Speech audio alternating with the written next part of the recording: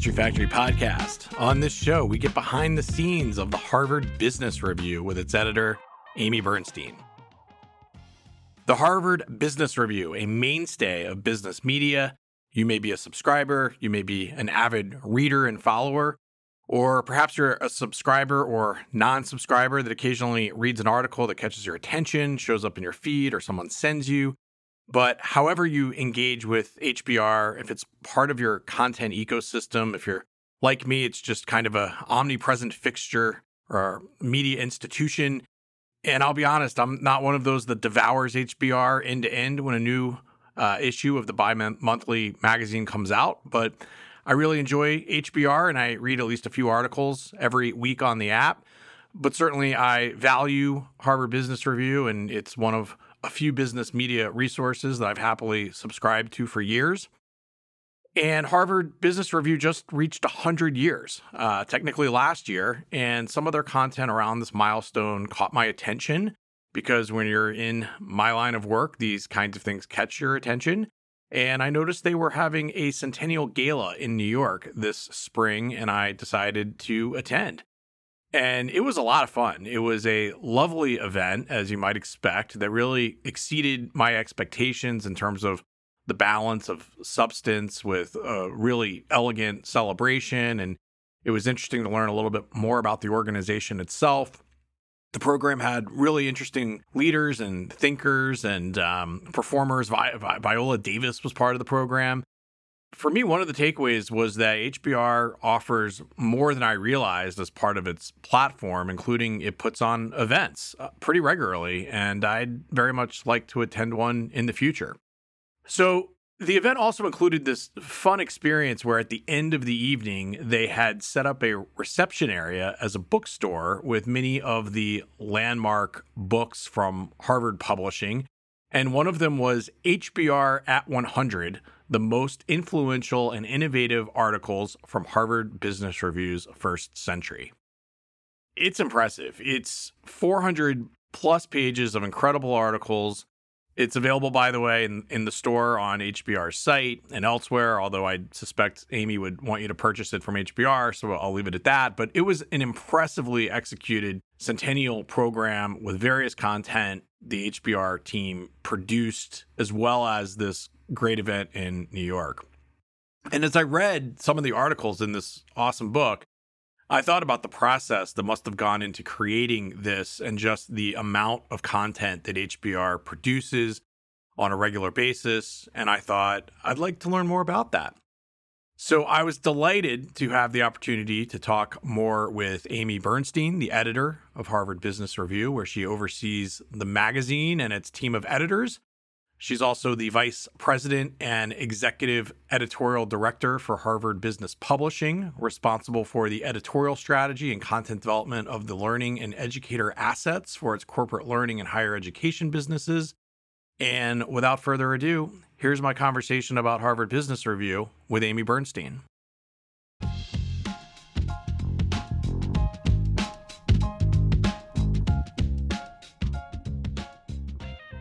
Amy, thanks so much for joining us, and happy 100 to Harvard Business Review. Thank you. Thank you so much. Well, first, I really enjoyed attending the gala and Centennial event that you all had in New York. I think, as I said recently, it was a perfect kind of blend of celebration and substance.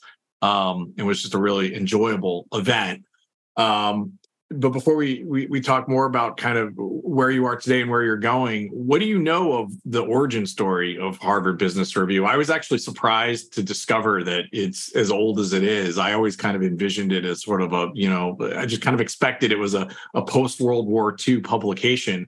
So I was surprised when I initially saw that it's been around as long as it's been. But what do you know of how HBR came to be? Well, I got to write an essay for on the occasion of our 100th anniversary. So I learned a lot, and some of it did surprise me. But what I know is that when it launched in October of 1922, not long after the founding of Harvard Business School. So that's not a coincidence. The very first essay by the then dean of Harvard Business School, Wallace Donham, sort of laid out the mission. And he said that the mission was to obtain a proper theory of business.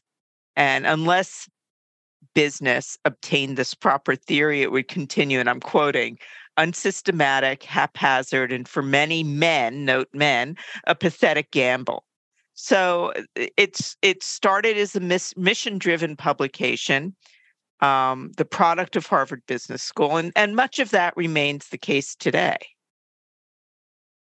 When it started, I mean, well, first of all, correct me if I'm wrong, but it was a quarterly, right? It was a quarterly, yeah. And it was, it was aimed at the people we call practitioners, so business leaders.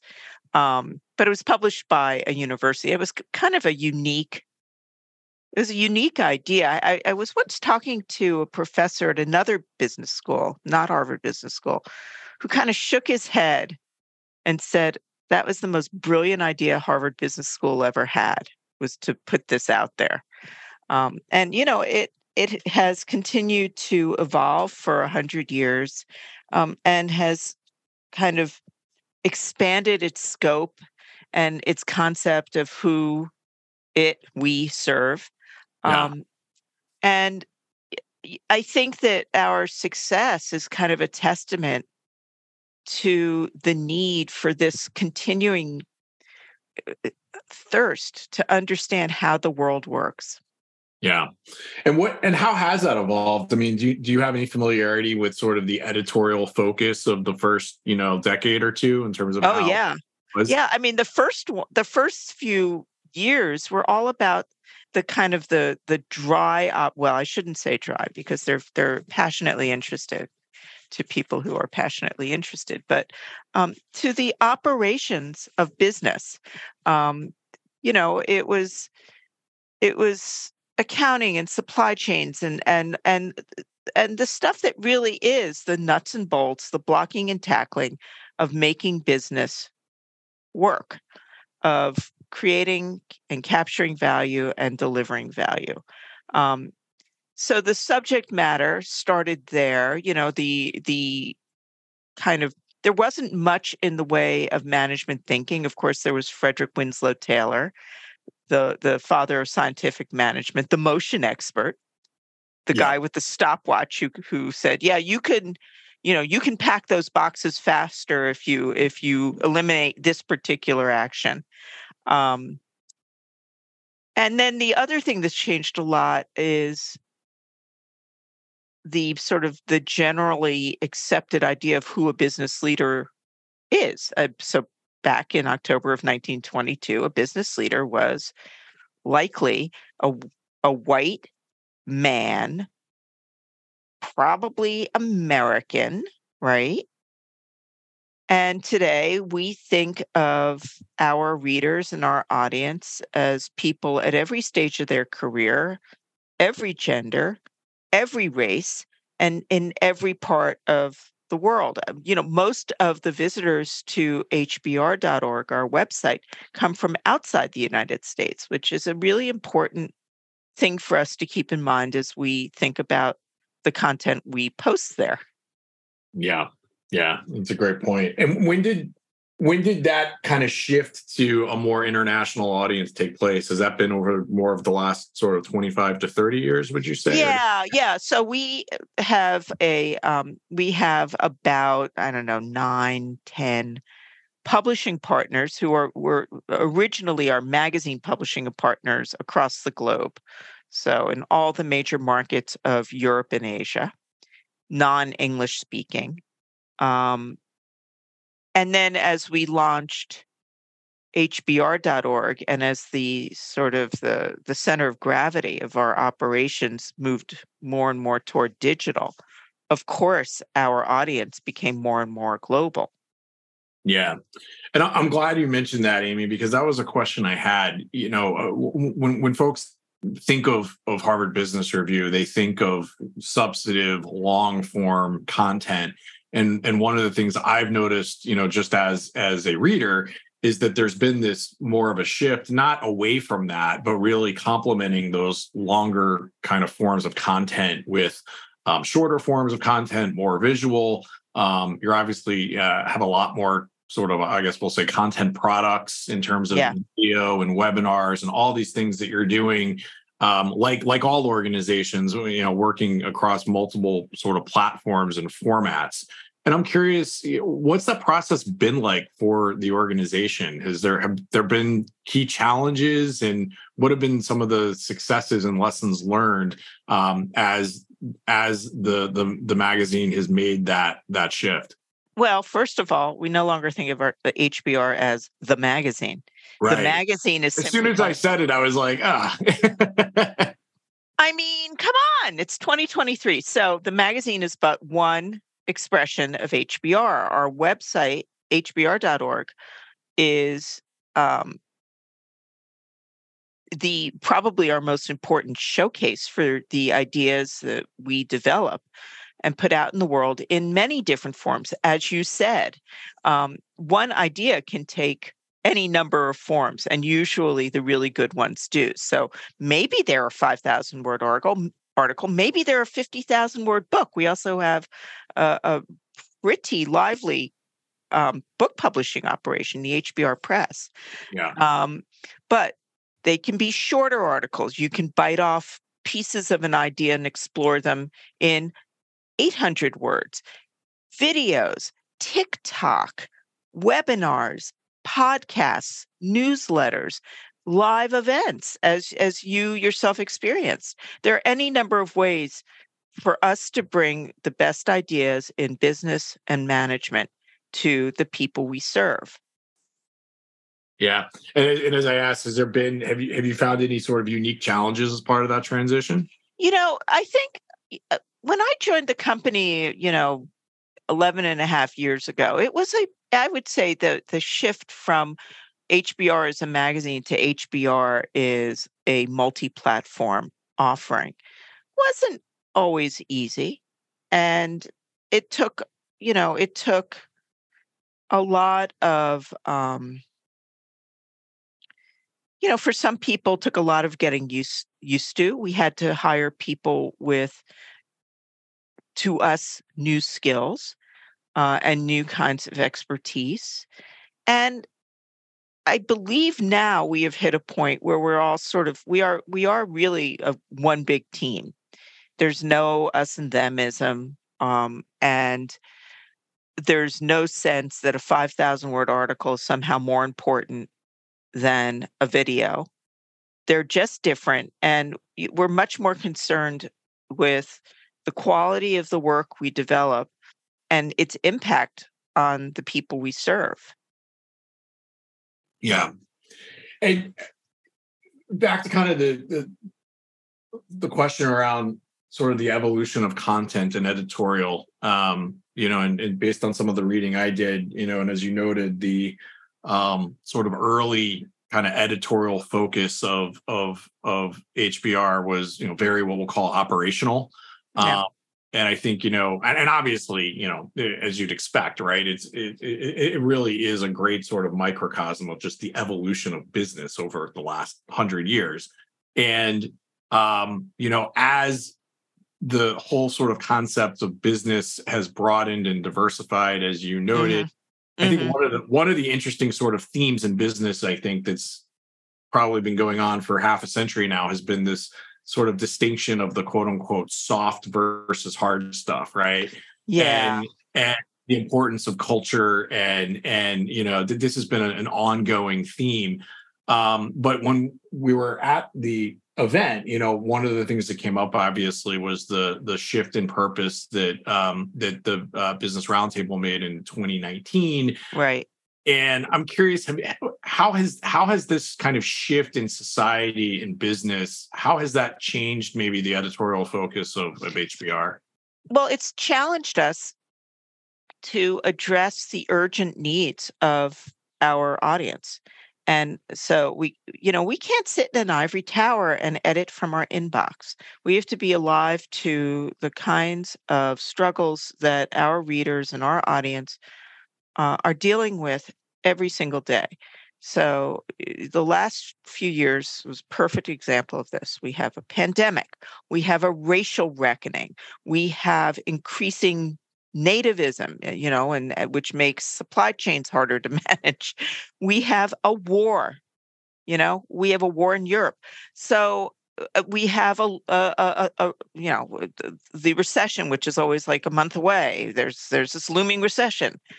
Um, so we're very attuned to the the the, the the nature of organizational leadership and management today, which really feels a little bit like jumping crisis to crisis. And the other thing that has happened is that the way organizations deliver value has changed dramatically. So, we've gone from an industrial world to knowledge. And, obviously I'm using very broad strokes. And we've gone from org structures that were once very hierarchical and almost mechanistic to much more networked structures where your teammate may not even be employed by your company, Yeah. and where you have to lead even when you don't have formal authority, and where influence counts a lot, and where you really don't, as a leader, say, because I said so. You're trying to inspire and motivate rather than to rule by diktat. And so that is the world in which our audience is operating, and we are trying to equip them to understand how it works and to do what they do better. Yeah. And you mentioned this earlier, but I just want to kind of circle back to it. It's easy to sort of take success for granted, and Harvard Business Review has been such a sort of cornerstone of business thought leadership.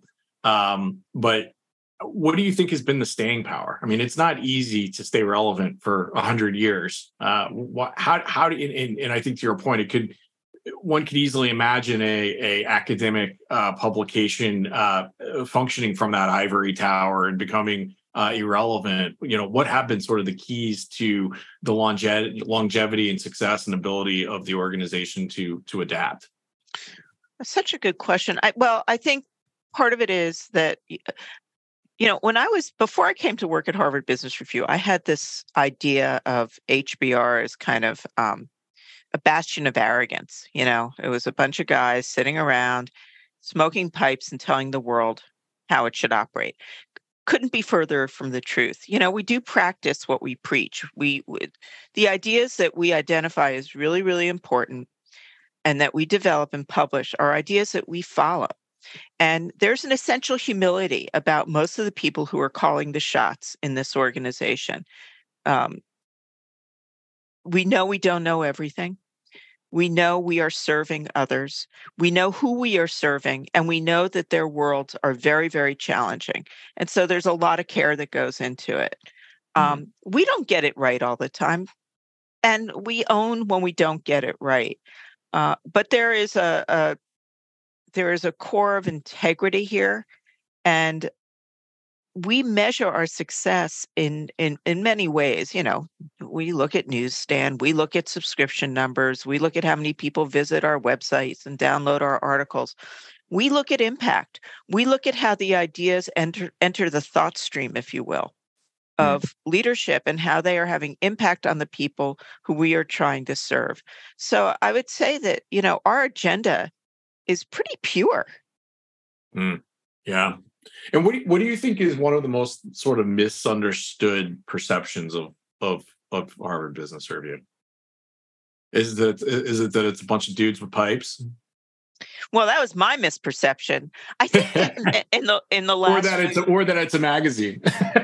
Oh, well, that's certainly another one. I think that we have done a really good job of reaching people where they are, as I say. we've got our people know hbr.org. They know our newsletters. They know our management tip of the day.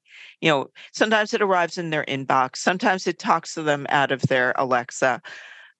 We have been very, very innovative, and we have a high tolerance for failure in our innovation because we also have a process for learning from it. So I think, I don't know, I think maybe one idea is that it's for people sitting in the C-suite. Do people still think that? Certainly, we're trying to speak to those folks and to help them. But just as much, HBR is trying to help people in their first jobs, people trying to make that all important leap from individual contributor to manager. These are very, very difficult transitions to make. And we want to help our readers, our audience through those transitions so that they can soar. Also, that we're really focused on the 40,000 foot view and the hard stuff. We're very focused as well. Yeah, sure. Strategy, operations, innovation, absolutely our wheelhouse. But equally, matters of we've published a lot about mental health.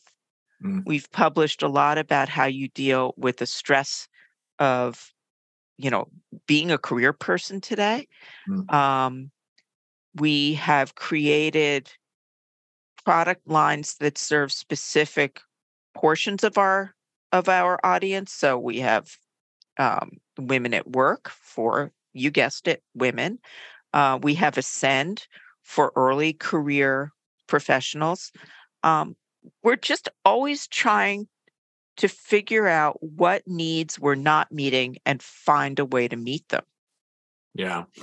And I think that was really reflected in the event, right? I mean, one of the things that I was a bit sort of surprised by was the diversity of thought that was reflected just in a short kind of program over the course of a few hours on a lovely, afternoon in New York. But also to your point, like the theme, how the theme of love, ironically, kind of came that day. Yeah. Starting obviously with, Marcus Buckingham was the sort of first speaker, and he managed to run through his entire book, Love and Work, in like 15 minutes. But it was interesting from Marcus to Viola Davis to, the speakers in the evening who were then sort of recognizing their mentors who were being honored as some of the great kind of contributors. It was interesting how that theme of love was like sort of just integrated through the day itself. Yeah. We commented on that ourselves. And I guess we were all a little surprised by that. Yeah, I was for sure. So one or two last questions for you, but I had to ask, there's so much content, and you all put together this lovely book, HBR at 100, in which you had curated like 30 of your most sort of influential articles. Any war stories of how that process, how easy was that to do? Oh my God. We have 100 years worth of articles. So imagine trying to pick just a few. Really, really hard. And we were, I was really peripheral to it. That's a publication of the HBR Press, and the editors who put that together really, really killed themselves doing that. We were trying to figure out how we do the best job representing HBR and also serving the readers who are going to buy this book. And we hope kind of sit with it and read it, not front to back, but pick an article at a time and peruse and absorb. You'll notice Adi Ignatius, the editor-in-chief, my boss, he noticed, in his intro to the book that we have a recency bias. Yeah. It's not because all the good ideas or most of the good ideas came in the last couple of decades, far from it.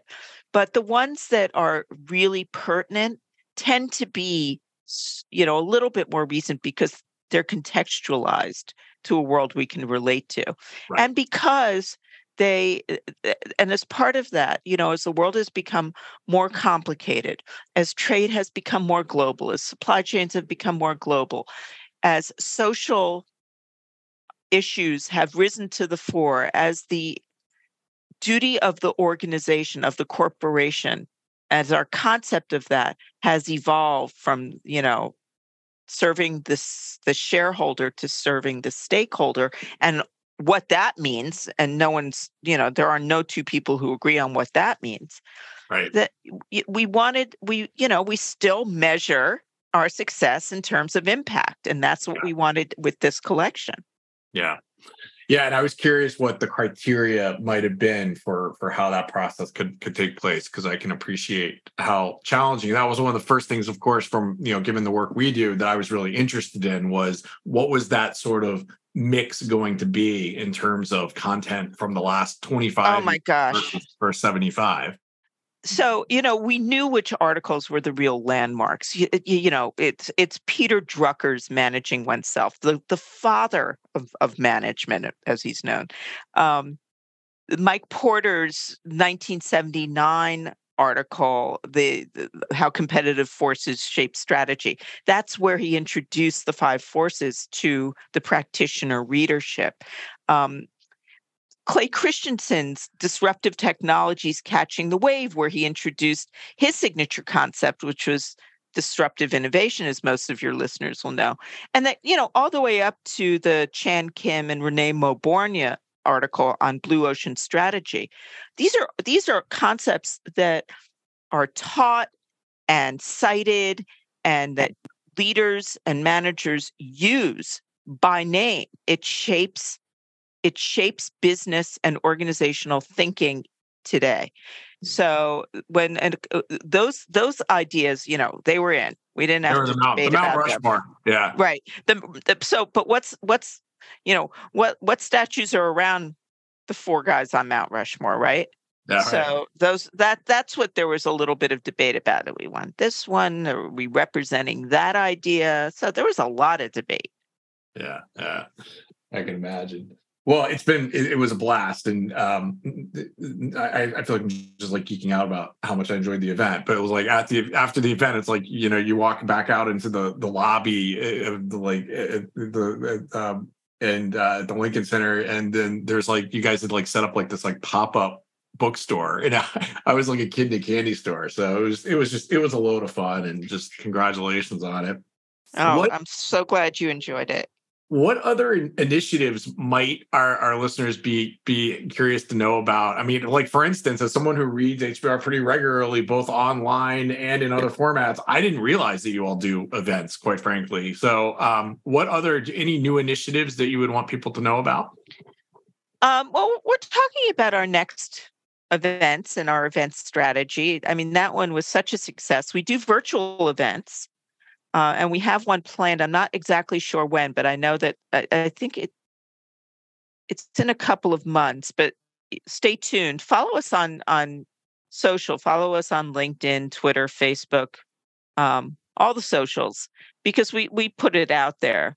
The virtual events are really well done, and of course, super easy. You can do it from your living room.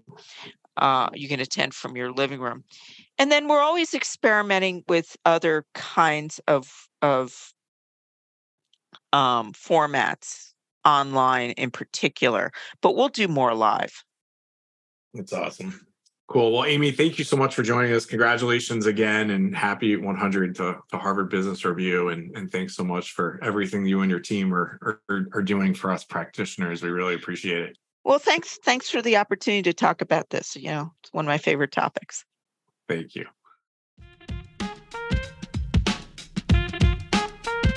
Thank you again to Amy Bernstein, the editor of the Harvard Business Review. Pretty cool, right? Big job she has over there. That's going to wrap up this episode of the History Factory podcast, the podcast at the intersection of business and history. Thanks for listening. I'm Jason Dressel. Be well.